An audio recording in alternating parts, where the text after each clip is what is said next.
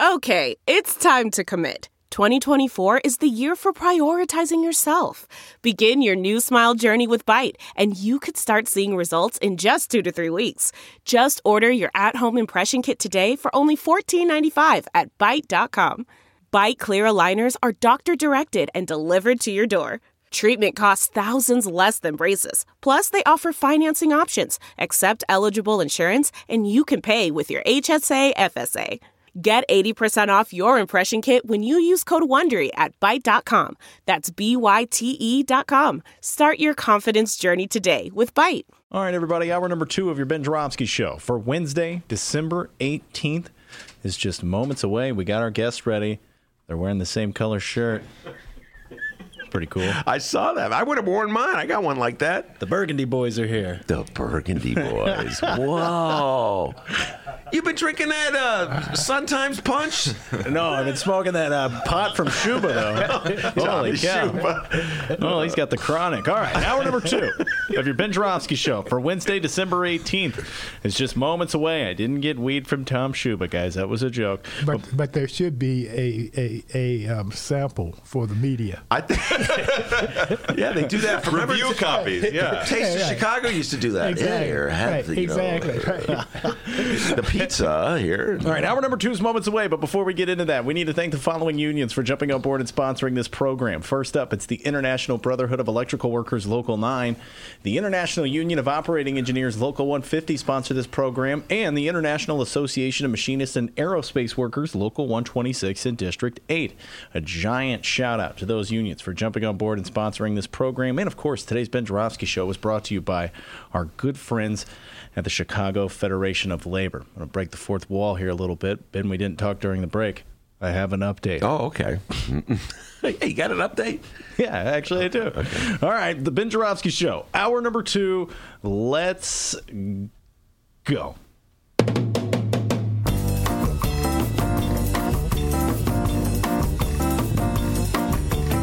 It is Wednesday, December 18th, and live from the Chicago Sun-Times Chicago Reader Studio on Racine Avenue, this is the Ben Joravsky Show.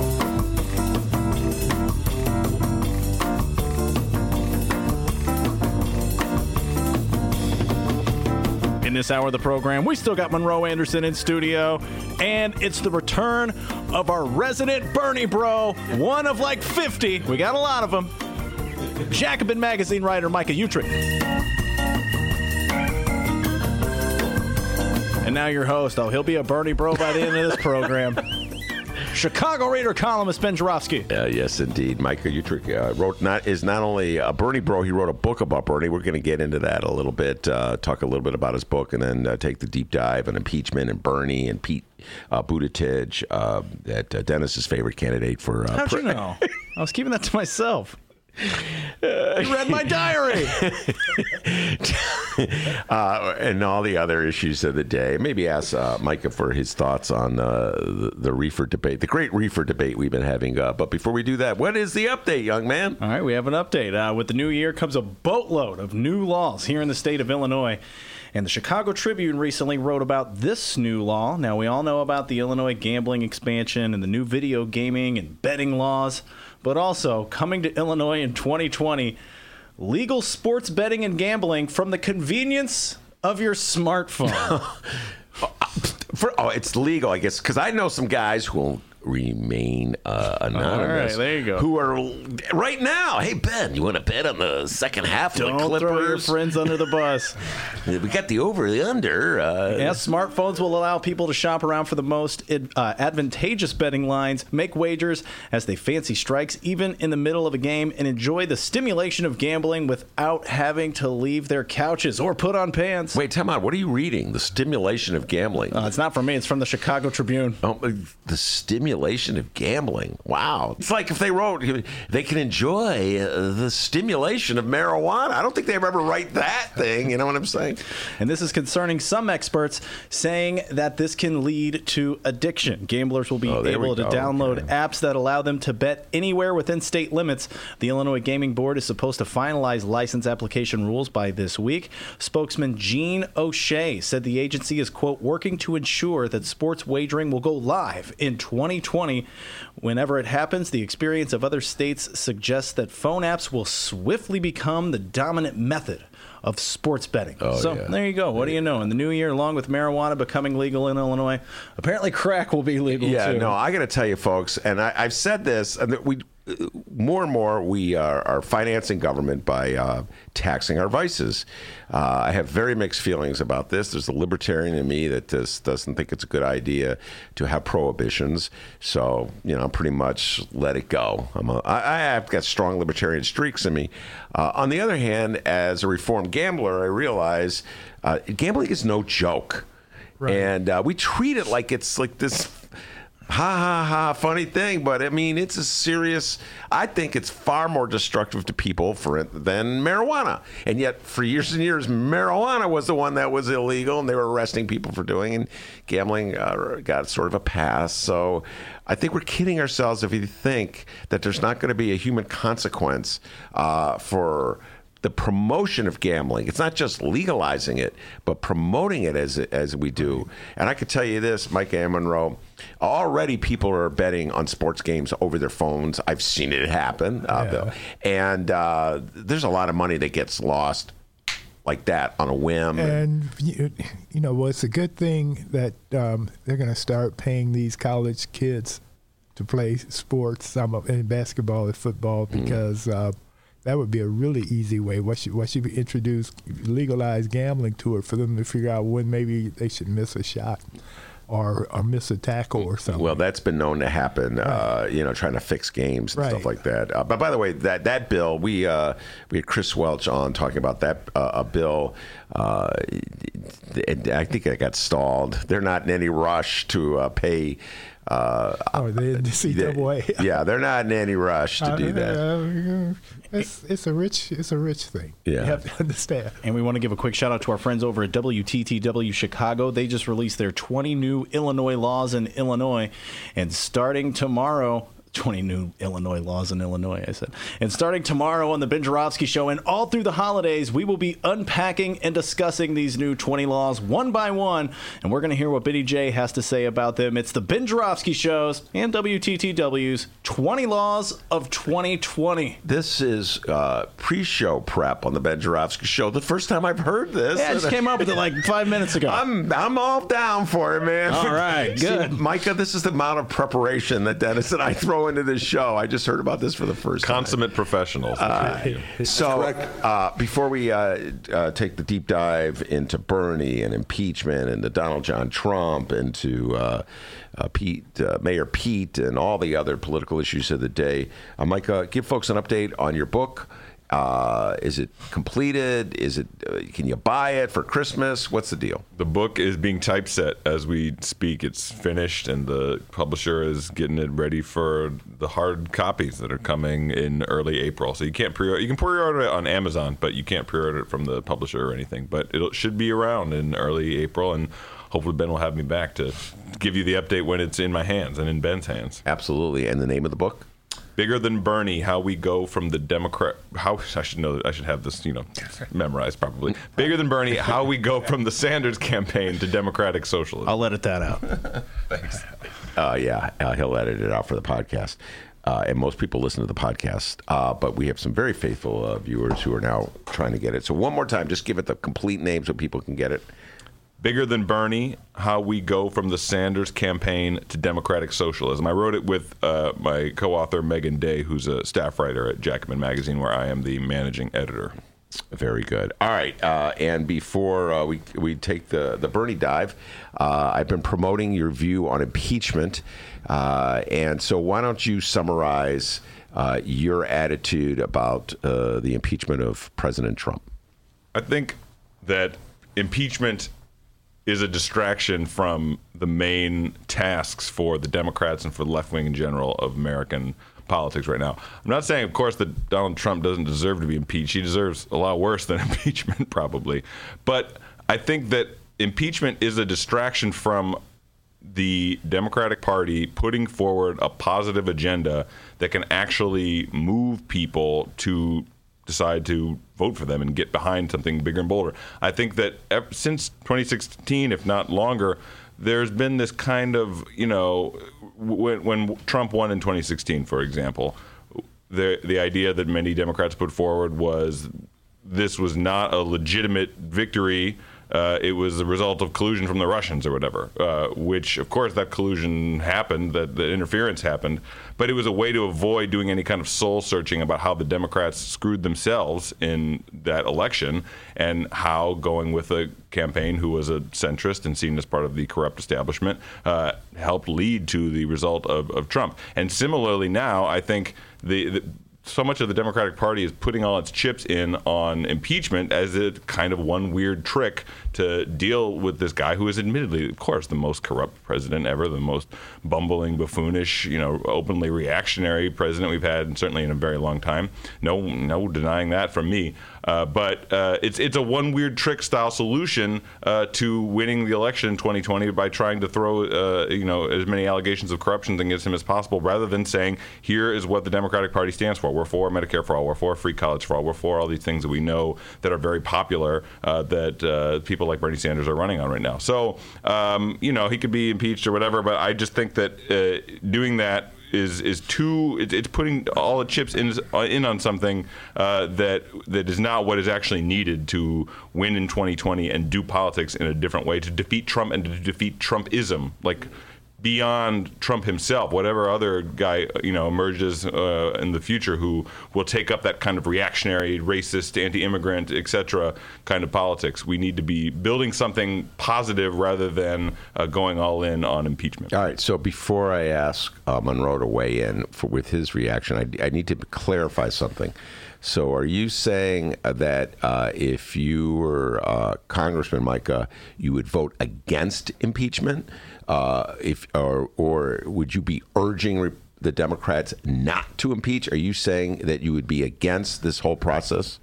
I would probably vote for impeachment, but I certainly wouldn't be doing daily press conferences talking about how we're, giving the blow-by-blows on impeachment and being a sort of impeachment cheerleader. I would be focusing on, the positive agenda that I would want to put forward that I think is what would actually win over voters for 2020. Things like Medicare for all and free college and all the rest of that progressive agenda, rather than thinking that we can impeach our way into a victory in 2020. Monroe, your response. Okay, I'm going to go way back to the Vietnam War. Ho Chi Minh approached the war by saying that he could fight and sit at the table to have peace talks at the same time. Mm-hmm. And it was very effective because American soldiers were dying and being put on TV, and he was at the sitting at the peace table. They argued over the shape of the table, et cetera, et cetera. Mm-hmm. But you don't have to do either or. In fact, it's more effective if you're doing both. So what I believe is that we definitely need the impeachment. For one reason is that Trump is going to cheat. He's been cheating, and he's going to continue cheating. And so if you don't impeach him, then he'll just consider it a means he got away with something and that it works, and then he'll do it again. Mm-hmm. Also, in having him impeached, he has to run on that. And there are other things. They're also working on other investigations. So that is not a good thing for him to campaign on, to win on. On the other hand, I agree that the Democrats need to be talking about all the good things they're trying to do, and the progressive positions they need to take. So that's good. Now, I know Micah's a good man, and he's an honorable man, but I have to wonder if he doesn't like the impeachment and the hearings that'll be going on, because Bernie is a senator. And so instead of being out in the field, he'll be sitting there quiet, listening to the impeachment hearings. Well, I'm pretty sure Bernie is pro-impeachment. He said as much. I think he tweeted today, Trump is the most corrupt president we've ever had. No, I don't. I actually had not even thought about that. And in fact, it's maybe irresponsible of me as a managing editor of a magazine, but I don't even know what's going on with the impeachment stuff, because every time I try to get a handle on what's happening with it, I get so bored that I exit the article midway. I give up on the podcast midway. I'm like, the stuff that is being talked about in the impeachment hearings to me is just it's like a snooze fest. It's not compelling to me. It's not a cut and dry. I mean, in broad strokes, it's cut and dry. Like, Trump is corrupt, but when I go into the details of what's happening, I'm just like I can't continue trying to figure out what's going on. And I think that probably a lot of the American people have that same sense in responding to it. So, no, I mean, Bernie seems to be, he takes the same stance towards it that people like, I think, Rashida Tlaib of Michigan take, which is very pro-impeachment, but also pro doing other stuff, as you mentioned, putting forward that positive agenda. Well, I know the particular point he was making is that if there is an impeachment trial in the Senate, Bernie as a senator will be obligated, as Elizabeth Warren will be obligated to spend his time at that hearing, and Mayor Pete will be free, the Mayor Petes of the world, and Joe Biden will be free to campaign. So that's the point that Monroe was making. That would be great, by the way. I would love to see Joe Biden more on the campaign trail. I feel like he's hiding from us right now. We don't get to hear from him enough. Every time he opens his mouth, he says something that makes him look like an idiot. I actually, we'll get into my bizarre attitude toward Joe Biden's, the things that come out of his mouth. I think they help his campaign with the American public. But I'll explain that later. But here's my response. I've been hearing this. I've been having a version of this debate with lefties, my beloved lefties, since 2016. And it is this. Many lefties view the whole discussion about Russian interference in the election of 2016 as a distraction. And as you pointed out, Micah, that there was a problem that the Democrats had. They had a very flawed candidate, and they had a very centrist agenda that they try to shift left to win over some Bernie supporters after the convention. And on top of that, they made a huge strategic blunder in not campaigning heavily in the three important states of Wisconsin, Michigan, and Pennsylvania. So that's sort of the reaction of Democrats of the leftist persuasion, and they just think it's a distraction to talk about the Russian influence. And I cannot help but point out, and I will continually point out, that the Russian interference in the Democratic election of 2016 is part of the reason why, even now, we have this split, this divide. Because what the Russians did very successfully is they hacked into those Democratic computers, released those emails that the Democrats were sending about Bernie, showing that the process was rigged against Bernie. And so at the very time Democrats were trying to come together for the good of the party to defeat Donald John Trump, they were at each other's throats. They're protesting Debbie Wasserman Schultz, booing candidates, booing speakers of the Democratic Convention. And then, there was one more dump. When people have forgotten all that in October, you forgot that? Let's go get some Podesta emails and dump them. So, and another factor, which I think is even greater than that, is the Russians turned the black voter off, and Hillary did nothing, nor Bernie, to actually reach them. So, blacks in Milwaukee didn't show up. Blacks in Detroit didn't show up. I can do this for blacks in Chicago. In Philadelphia, So you didn't. So the most reliable traditional vote that the Democrats had was not involved. Well, I'm gonna take Micah's position on this. I believe that was as much a result of Democratic policies. And this is something, Monroe, I've been thinking about that. I'd love to hear your thoughts on this one, both of you. Who was it that said this to me? I can't remember who it was. I'm stealing someone's idea, and I apologize. I can't remember who said this to me. But in some ways, like Hillary Clinton, Kamala Harris, Cory Booker, they've all paid the price for Barack Obama's presidency. And there was so much hope invested in Barack Obama back in 2008 when he was elected. And there was so much relatively delivered for the most loyal part of the Democratic Party that many black voters' response was, what's the point? They sell us out as soon as they get elected. They don't push hard for stuff that help our communities. It's like the debate in the city council over reefer, you know? Yeah, I think that's who was it? a stretch. You think it's a stretch? Yeah, it may have been something that Sergio said. It could have been Sergio. That sounded like something Sergio. It was Sergio. Right, exactly, right. Sergio Mims said that. Exactly, right. Okay, it was Sergio. Right. But I think that's totally legitimate, though. I think that you're correct that certainly the dominant strain, the people who have been part of the Democratic establishment over the last several decades have not delivered on certainly substantive change for working class people, including the multiracial working class in the United States. I mean, the Democratic Party has embraced neoliberalism, has embraced austerity. Under Clinton, was embracing mass incarceration policies. There's no delivery, and I think that is why.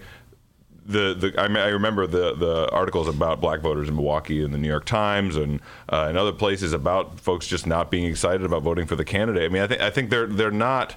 I wish they had voted for Hillary Clinton so that we wouldn't have President Trump right now. But they're not wrong to be disillusioned with a party that has not substantively delivered, including Barack Obama, who did not deliver substantive change. You know, no one would deny the importance of electing the first black president, of course. But in terms of actually alleviating racial inequality, segregation, economic inequality, all of it, no delivery on many of the main questions of his presidency. And I think that, Sergio always comes up with cockeyed ideas. So, but let's not throw him under the bus. Exactly. So let me point something out. Yeah. The reason Biden is still at the top of the heap is because of the black vote. That is correct. And the reason Biden has the black vote is because he was Obama's vice president. That is also correct. So I think that theory is cuckoo. It has nothing to, it had nothing to do. It has nothing to do with what Obama delivered or did not deliver. Black people love Obama and Michelle right now. A lot of them do. You're absolutely correct. Yeah. But no, you do have your Sergios who are just contrarian, trying to figure out the next weird thing to think up. It was Sergio, and he'll be on the show next week, and he'll be defending himself. But Micah, please address what I was saying, and that is the fact that it was a very effective tactic and strategy for the Russian hackers to reveal those emails. And promote divisions that have not healed since.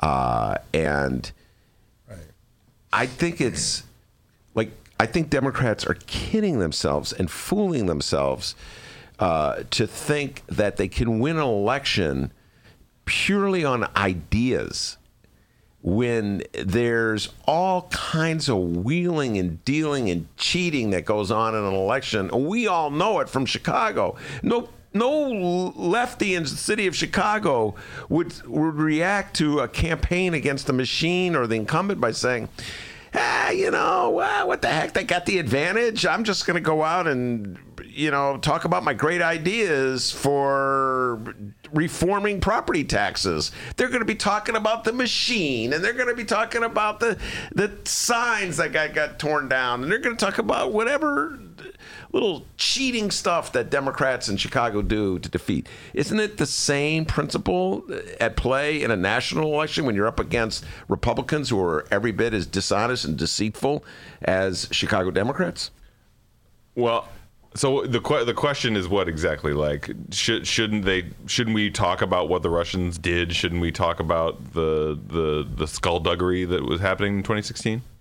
Absolutely. Investigate it and punish Republicans from doing it, from having done it, and try to keep them from doing it again. I mean, sure, but I don't think that. I mean, what was revealed in the revelations in 2016? Nothing that people didn't already think, on broad strokes about the Democratic Party. There wasn't some completely new narrative that was foisted upon them by these revelations. People already had the sense that Hillary Clinton was this corrupt establishment candidate. So I don't think it revealed anything new for them. And I think that even I would counsel, if any of them came to ask me for advice, any of those kind of lefty Chicago reformers, to not talk about stealing signs or whatever, just nonsense, but to actually put forward a different vision of what a Chicago would look like. That was what 6 of them did in the last city council election, and won as Democratic Socialists as part of a broader range of progressive aldermen who won in the last municipal election, and it paid off for them. So that's the tack that I would suggest taking, not this sort of stuff that average people can't even parse. They're just like, oh yeah, I guess Russians did something bad, but a much stronger narrative in their head is like corrupt establishment candidate for president. I want something new, and that's why they went for a Donald Trump. And I don't want to replay too many of these debates from 2016 and in 2020, because I think that that will not. It's just not political. I mean, we have a fun time sort of, over beers or whatever, rehashing some of that stuff, but I don't think that's where most of the American people are at this point. They're forward looking. They want something positive. And if we're going to convince them to beat Trump, it's not going to be because, well, he benefited from this thing that happened in 2016 with these Russians. People are tired of that. They want to move forward politically. And we had a recent development among Republicans. You have these Republicans whose mission it is to defeat Trump. Prominent Republicans. Wilson, who wrote the book Everything Trump Touches Dies. And you have Conway, Kellyanne's husband. That's bizarre. Yeah, and it's right. There's a couple of other former Republicans who are forming this coalition to defeat Trump.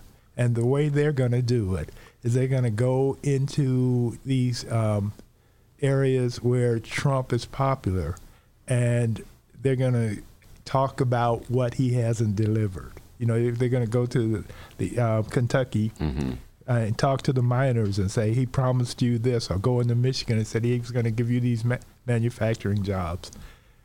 They're going to attack him from that angle. I think that Democrats have to do the same thing.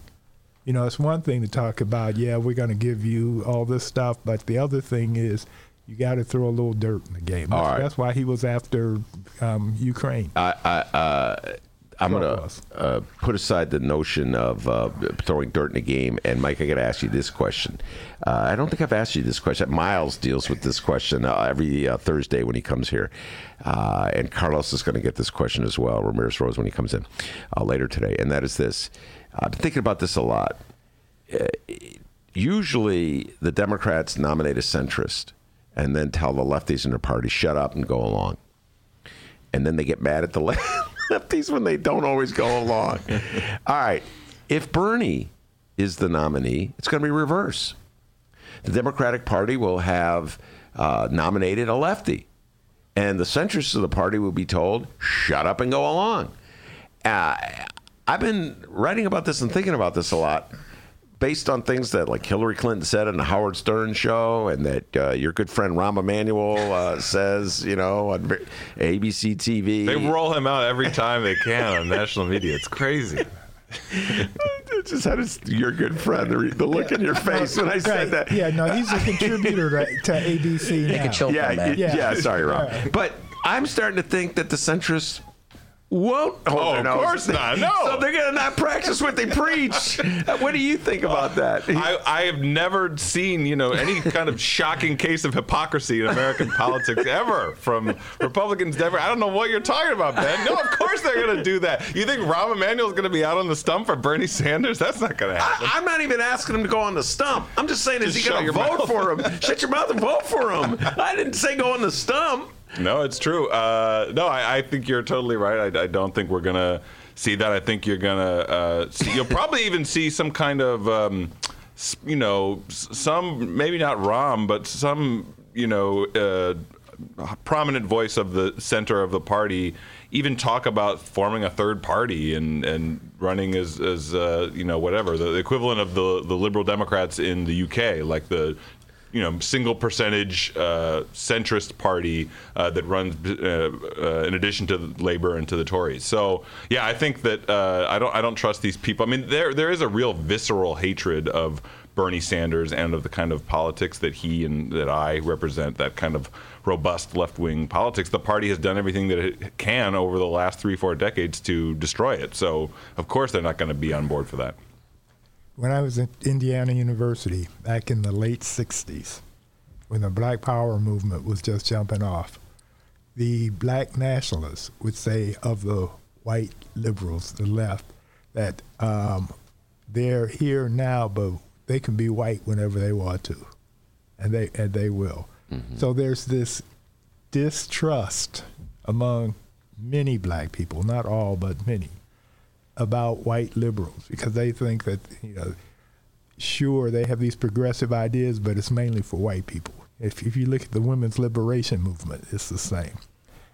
So what the Democrats, I maintain that what the Democrats have to do if they want to win is come up with a direct conversation to their most loyal bloc, which is black women in particular and black people in general. And so if you don't have that, all this other pie in the sky stuff, it's not going to get you there. It just won't. All right, here's what we're going to do. We're going to take a break. We'll come back. We'll follow up on what Monroe said and go through some of the particulars in the race. And I know that Micah and Monroe have some interesting things to say about Mayor Pete, so we'll be right back after this.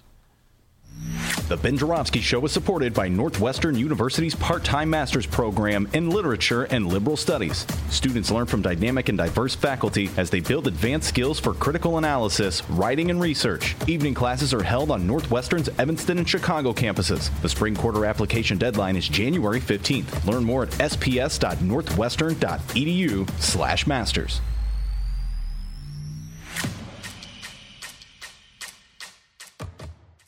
It's Chicagoland's adult entertainment playground.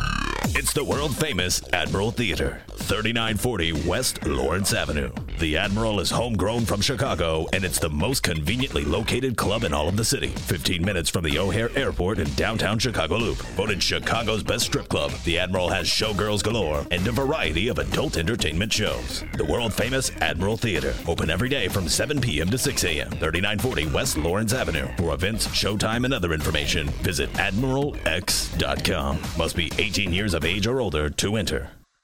Hey, everybody. What you're about to hear are the piano stylings of Jeff Manuel. Man, listen to Jeff go. Jeff Manuel has been playing piano around Chicago for years. He's played for conventions, for celebrities, played in basement bars with blues bands. He's played at prestigious social clubs, fine restaurants, and in the intimacy of private homes. Book Jeff Manuel at jeffemanuelpianist.com.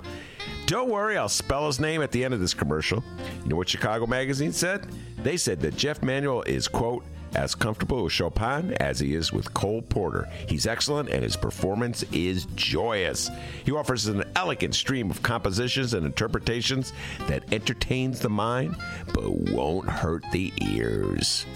To hear more of Jeff Manuel's work and to book Jeff for your next event, go to jeffmanuelpianist.com. I'm going to spell it out for you, people. J-E-F-F. M as in Mary, A, N as in Nancy, UELPIANIST.com. Take it away, Jeff Manuel.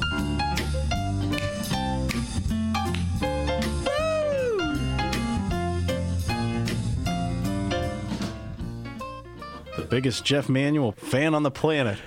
Welcome back to the Ben Joravsky Show, live from the Chicago Sun-Times. Yes, it's M-Day in the Ben Joravsky Show. Micah and Monroe in the studio. We're debating all the issues of the day, impeachment, et cetera, and so forth. And I just want to remind everybody before we go any further that Carlos Ramirez-Rosa, 35th Ward Alderman, he's going to be coming in for a bonus interview. And what we're doing, if you're listening on the live stream chat, we're going to live stream it. It's at 4 p.m., so we're going to end the show at about 3:30. And then after that, come back at 4 o'clock and then check out the interview with Carlos Rosa. If you miss it, don't worry. You'll be able to download it by Monday at both Chicago Reader and Chicago Sun-Times websites and wherever else you download your favorite podcasts. Yeah, we'll have a lot of good bonuses over the weekend. This weekend, some good bonus. I can't remember who they are at the moment. Once again, memory fate. That short-term memory always is the killer. All right, Micah, Monroe was making an excellent point before we went to break that if the Democrats want to win, they must do a great job of giving black voters a reason to come out and vote. And other than just, well, we're not Trump. Although that's going to help, no doubt about there it. There is some Trump hate going on. Yeah, right. That's putting it mildly. Yeah, right. Exactly. What's your thoughts on that? No, I agree. That's the case that I've been making, and I think that is what the kind of politics that he's putting forward represent. They represent, and not just for black voters, but for Latino voters, for the entire working class of the United States. That there's actual there's meat. You know, what's the I almost said dope on the table. There's stuff on the table. There's there's actual policies that are being proposed that would materially change people's lives and voters of color in particular, whether it's Medicare for all or student debt forgiveness or a significant change in immigration policy in the U.S. All of the stuff that Bernie is putting out there. And so I agree. That's the kind of, it can't be a pure politics of symbolism and of I am not Trump and of but what Biden argues for, which is a kind of return to normalcy of the past. You don't like this guy Trump, just vote like me and I'll make it all go away. I don't think that's going to be enough. I'm honestly worried about what a Biden versus Trump matchup would look like. I'm not confident. Biden might be able to beat him, but I'm not as confident in that as someone like Bernie running and winning and the difference between the two of them couldn't be clearer in the election, where Bernie is saying I'm going to do these things that would tangibly affect your life, and Trump just sort of doing name calling. So as well as racist, xenophobic appeals and all of that. So yeah, I think that tangible agenda is what's needed to mobilize black voters, mobilize Latinos, mobilize the working class vote that would carry a Democrat like Bernie, or some Democratic candidate like Bernie, to the presidency. All right, now I'm going to deal with Joe Biden for a moment before we get to Bernie versus Pete, this interesting little theme I got in my mind. But the reason I say I do not believe Joe Biden's bizarre performances in debates, the weird things that come out of his mouth will hurt him is, and Mike, I know you're going to accuse me of being cynical and jaded, which is what most people accuse me of when I say things like I'm about to say, is that I've never seen evidence in my life as a political journalist in the city of Chicago that an inability to speak a straight sentence, the inability to make a coherent point has hurt a politician. Look who's president. Okay? Not only look who's president, but Elizabeth Warren would be at the top of the pack if eloquence was the main thing. Yes, absolutely. Yeah. And Mayor Richard M. Daley could not complete a sentence he entered. He his would father enter too, right? his father. They enter a sentence in one place and end up somewhere else. And the people of the city of Chicago said, "That's our mayor," and they voted for him, and they'd still be voting for him. Remember when Daddy Daley's press secretary said, "Don't print what he said, print what he meant." Yeah. So over Thanksgiving, I had a great time with some of my millennial friends. We were listening to Joe Biden from one of the debates. This is what we do for fun in the Ben Joravsky house, Micah. We were listening to Joe Biden. We're sitting by a fire. It was a great night. And Ian, if you're out there listening, God bless you. We were listening to Joe Biden from a debate. There was a debate where he started talking. He was trying to say it was important to talk to your kids. Oh my God! And that's painful to listen to. It's painful. But I'm like, Ian, Americans can understand what he's kind of saying, and I think there's a lot of people in this country who go, I'm not the greatest speaker in the world, but he speaks from his heart. That's like George Bush. Like, he was a guy who you'd want to have a beer with, right? That's what people say. Baby Bush. Yeah, W. Bush. Yeah. And because Daddy Bush could complete a sentence. Right. Baby Bush couldn't complete a sentence. So, and then the other Baby Bush lost because he could complete a sentence. Jeb Bush. So the Bush family right there proves my point. The Baby Bush, who couldn't complete a sentence, didn't win, and the Baby Bush, who couldn't complete a sentence, won. And Senior, who could complete a sentence, couldn't win re-election. Right, couldn't win re-election. So it just proves my point. Read my lips. Read my lips. Yeah. No new taxes. So I'm saying that, confusion, perhaps senility, is not a deterrence in politics. Yeah, that's a fair point. I would not advocate for going all in on a campaign against Biden to within the Democratic primary by saying that he can't complete a sentence, although it is a little disturbing how he does, his mind does seem to be failing him. I think that the more substantive thing that should be brought up is his policy record, which is one that is no different from the rest of the centrist neoliberal Democrats when it comes to war on Iraq. He was the main Democratic player who was the kind of Bush go-to man for selling the Iraq war to the Democratic Party. Mm-hmm. Go down the bankruptcy bill. I mean, all of it. He mass incarceration. He's not a progressive candidate. I think if we're talking about the substance of his legacy, Biden does not come out looking too hot. Yeah, it just occurred to me, we can't have this conversation realistically and not mention Bloomberg. Because he got more money than God. Yes. And he's rising in the polls already. Yes. Yeah. Yeah, he may. See, I've never believed that Pete Buttigieg, I could be wrong. I was just about to say that. Some people say Judge. Buttigieg, yeah. Buttigieg. Well, some people who know. I call him Mayor Pete. Dennis is not here right now. He stepped out, but he always corrects me on Buttigieg's name. Oh, here he comes. How do you pronounce Mayor Pete's last name, D? Buttigieg. Okay. I've never believed that he was going to be the candidate. I never thought. So Buttigieg, his voters are Bloomberg voters. And Bloomberg does have a ton of money, and Bloomberg will saturate the airwaves. Is saturated. I know. I told you, Monroe. I saw a Bloomberg ad. Well, and we're in a state where the last two gubernatorial elections have basically been bought by billionaires, right? I mean, yes, very good point. Yeah. Both Republican and Democrats, billionaires who bought their way to the governor's mansion. Right. So I think Bloomberg is I don't dismiss any man with that kind of amount of money and the willingness to spend the money. That said, I don't think anything in his background suggests that he could defeat Trump. I just don't see it coming at all. Oh, yeah. No, he could defeat Trump. You think he could defeat Trump? Why do you say that? But I'm of the school that anybody can defeat Trump. Trump. Put me in the race and I will defeat Trump. Are you announcing your candidacy right here, Monroe? That's a stretch. Why do you? I'm smarter than he is. I'm younger than he is. I'm more. You are younger than Donald Trump. That's one of the few. By this much. But Buttigieg is an interesting character here because I point this out all the time.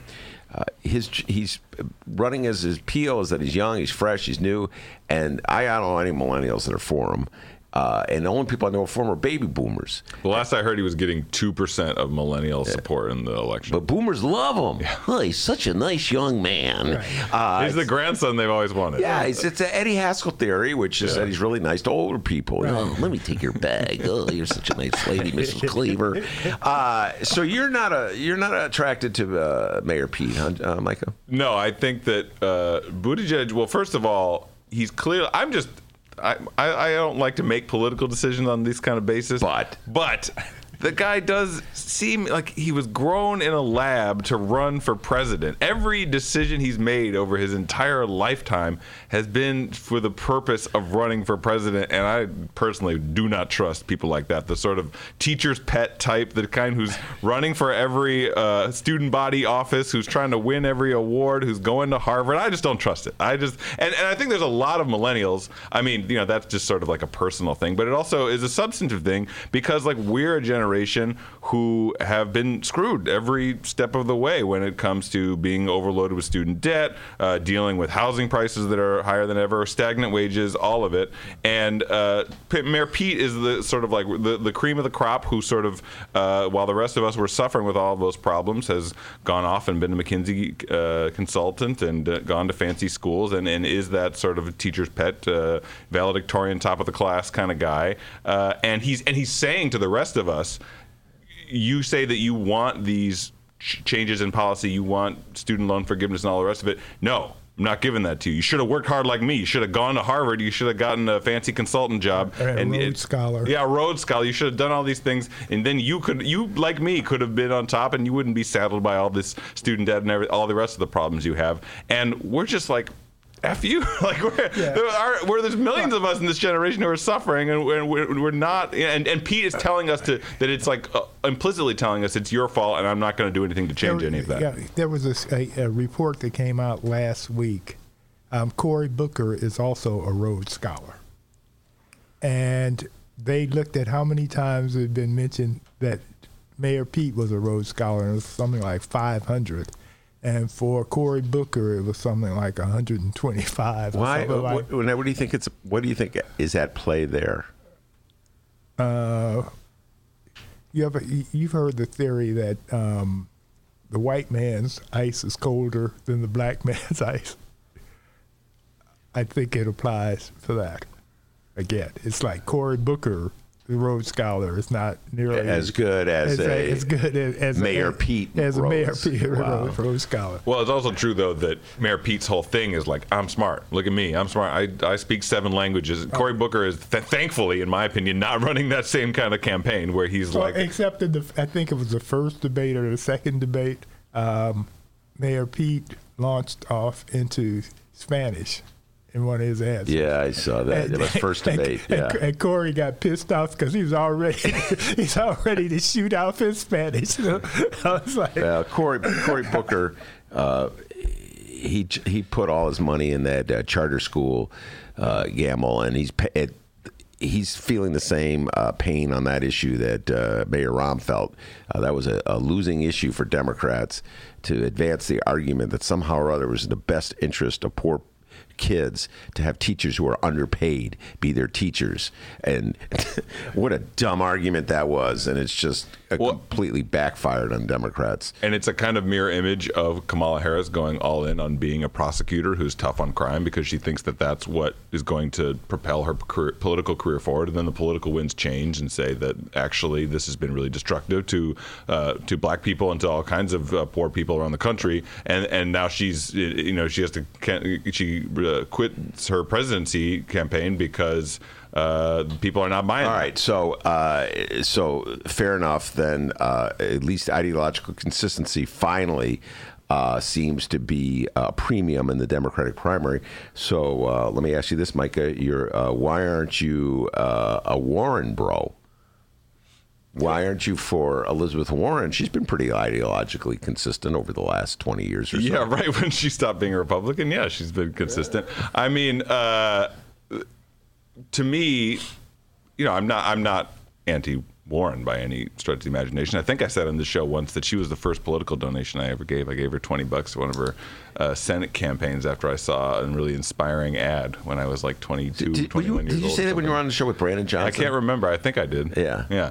But the bigger issue to me is that Bernie Sanders is pushing for a vision of how political change in this country will happen that is not what you get from Warren. With Warren, you get I am kind of like Pete Buttigieg. I'm smart. I'm capable. Elect me. I'll take care of all of this stuff for you. Bernie Sanders says it's not me. It's us. We need a mass movement in this country to be able to overcome the extremely powerful forces that exist out there. You know, the medical insurance companies and the pharmaceuticals and the student loan companies and all of that. And he's using his campaign. This is what my book is about, is that he's using his campaign not just to put forward progressive ideas, but to try to build that movement at the grassroots level to achieve those things. And in my reading of American and world history is that is how change happens. It's not through a benevolent and smart and principled leader being elected, although that's important too, but that can't be the only thing. You need that broader movement piece to make social change happen. Monroe, I know you've been, I think you were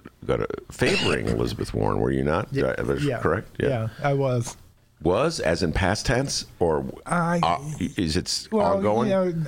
Well, my position has been that everybody who's running on the Democratic side, except for Tulsi, I can vote for. So, I mean, I'm not anti anybody. Well, and I can't remember. What's your problem with Tulsi? I thought she was going to win. Huh? What's your problem? I think Tulsi is sounds like a Chicago Democrat. Her position, she doesn't sound like a Democrat to me. She sounds like a Republican light. Well, she's anti. She's pro-Russian. She's saying a lot of things that Trump and the Russians are saying. She just, I'm not going to revive the Tulsi debate. We've had this on the show many times. Yeah. And Ramana Hussein, Samina Mustafa, we've talked a lot about Tulsi Gabbard in the show, and I don't even think she's going to be at the next debate. She said she would boycott it. Well, that's why I haven't paid that much attention to her, because I don't think she's going to be a contender. I want to do a little shameless promotion here. We were talking a Warren versus Bernie Sanders at the Hideout the first Tuesday of February. We'll be promoting this for the next month. We will have a debate. Both parties have agreed. Carlos Ramirez Rosa will be representing Bernie Sanders, and Brandon Johnson will be representing Elizabeth Warren. That's going to be one heck of a fun debate. You got some good talkers for that one. Yeah, man. that's going to be really good. And so Carlos is already trash talking, and he'll be on the show for you. I'm sure he'll be trash. And Brandon's coming on the show in a couple days. I'm sure he'll be trash talking as well. Ben, I'd asked you before the show if you had read the Pete Buttigieg essay from high school praising Bernie Sanders. Talk about that. Yeah, he wrote this essay. Well, you talk about this essay. It's really bizarre. Well.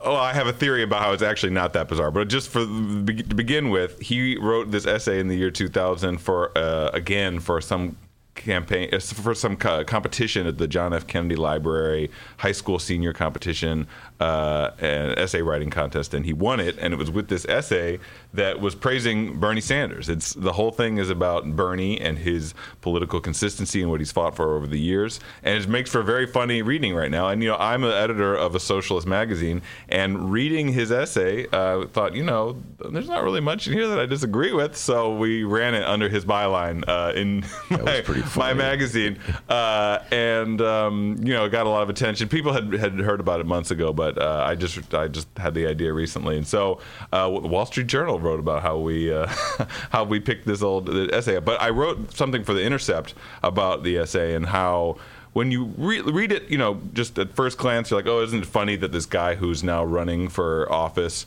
who's running for the presidency against Bernie Sanders, wrote this essay praising Bernie and seems to represent the polar opposite view of doing democratic politics that Bernie Sanders represents. But in reading it closely, you come to realize that he says in passing, Buttigieg says in passing of Bernie, yes, he's got these substantive socialist beliefs, and that isn't that good. But the bulk of the essay is about Bernie sticking to his guns ideologically over time, even when it was very unpopular to call yourself a socialist. And that's what he's mostly praising Bernie for. And it occurred to me that, of course, he admired that as a high school senior, and he probably admires it now because he is now playing that role. Pete is now playing that role as defending, saying to millennials like me, no, you don't get student loan forgiveness. You don't get all these things you you want. He's sticking by his unpopular political principles, but the unpopular political principles are now this kind of centrist democratic politics rather than socialism. It's socialism that's on the rise in the United States right now. So you can sort of see in a kind of perverse way what he admired about Bernie was his willingness to tell people what they didn't want to hear, and now Pete is playing that role on the campaign trail. That is an interesting little spot. I hadn't thought of that. We should post that the Jacobin Buttigieg essay on our Facebook page because it is interesting. Let's put it that way. All right, we're going to close down this discussion for today, and we're going to go back on the live stream at 4. Right, D? Is that correct? Join us. Carlos Ramirez-Rosa will be joining us. 35th Ward Alderman. We're going to be talking all things, probably the city council meeting that just happened today. We're going to be live streaming at 4 o'clock. We're going to jump off now. Make sure to join us at 4, everybody. All right, very good. I want to thank you, Micah, very much for stopping by. One more time, promote your book. Coming out in April from Verso Books. I'm the author along with Megan Day. It's called Bigger Than Bernie: How We Go from the Sanders Campaign to Democratic Socialism. All right, very good. And sounds good. Sounds good. And look forward to the Monroe Review. We will be discussing. We'll bring you guys back together. I'll write an accolade for you. Appreciate that. I want to thank Monroe. Before we go, Monroe, just one more time. Can you say Putin? Putin. I don't know why. I just love it, but I do. The live stream loves it too. And Monroe has been steadily predicting this day. So let's just give him a shout out. Since March, she said the man would be impeached. And it is happening, and we'll be following this baby for as long as it goes. And my hunch, it's going to go a long way. Okay? Yeah, me too. I think Mitch is going to try to not allow witnesses, but I think some of the Republican senators are not going to go along with that because they're up for a re-election, and they can't make it look like a kangaroo court, or they don't have a chance at all of winning. Yeah. So they're going to have to say, let the witnesses in. And then it'll be an interesting thing. Like, will it get delayed because Trump's ordering witnesses not to testify, and so it goes before a judge, and then there's appeals and. Monroe, I am telling you, this thing will have a life of its own. And other things, well, you have two other factors. Plus, there's all sorts of other dirt and crazy things Trump has been doing it's that ongoing. Could pop up at any time. And plus, he's going to get nuttier by the day. Yeah. And by the way, I have to say a couple more promotions. David Ferris will be on the show on Friday. He's a Roosevelt University political scientist who's always been advocating that Democrats should be more like the Republicans and how they approach politics. And he is a forceful believer in dragging the impeachment proceedings on as long as they can. And David, if you're listening out there, we've had so many guests on the show who disagree with you. I'm going to have all their rebuttals. I can't wait to hear you. Just throw them at you, hear what you have to say about them. And we'll be doing debate analysis. If there is a debate, is there going to be a debate? Yeah. They cut the deal. They solved the labor problem. The debate will be Thursday, and Leticia Wallace and Samina Mustafa will be in studio to break it down and analyze it like they do all the time. So we're following this stuff, national and local, on the Ben Joravsky Show, and we're bringing it all to you. All right, everybody. I want to thank Micah. I want to thank Monroe. I want to thank Miles. A lot of M's today on the Ben Joravsky Show, and of course, the man, the myth, a couple more M's from Alton, Illinois, back home on Alton. As Micah can tell you, they call him White Lightning. Give yourself a raise. Take it out of petty cash. Dr. D. No one calls me either of those things. I'm Dennis. Never going to get a job after this. Oh, the doctor. Oh, White Lightning. See you tomorrow, everybody. Hey, and remember, you can download previous Ben Joravsky shows and Benny J bonus interviews at both Chicago Sun-Times and Chicago Reader websites, and wherever else you download your favorite podcasts. Downloaders, we live stream this program. It's true. Tuesdays through Fridays, 1 until 3 p.m. Central Time at both Chicago Sun-Times and Chicago Reader websites and the Chicago Sun-Times YouTube channel. Join us. Join the live stream chat. It's a great time. People make fun of Ben. It's a blast. And also, like we said, we're going to be live streaming our interview with Carlos Ramirez-Rosa, the 35th Ward Alderman. He's going to be talking all things city politics. We just had a city council meeting. He's going to be giving us a recap on that. Going to be be talking about legal recreational marijuana in Chicago and the delay on that, all kinds of stuff. Make sure you tune into that. And if you download the show, go look for this Carlos Ramirez Rosa interview on YouTube. We will see everybody tomorrow.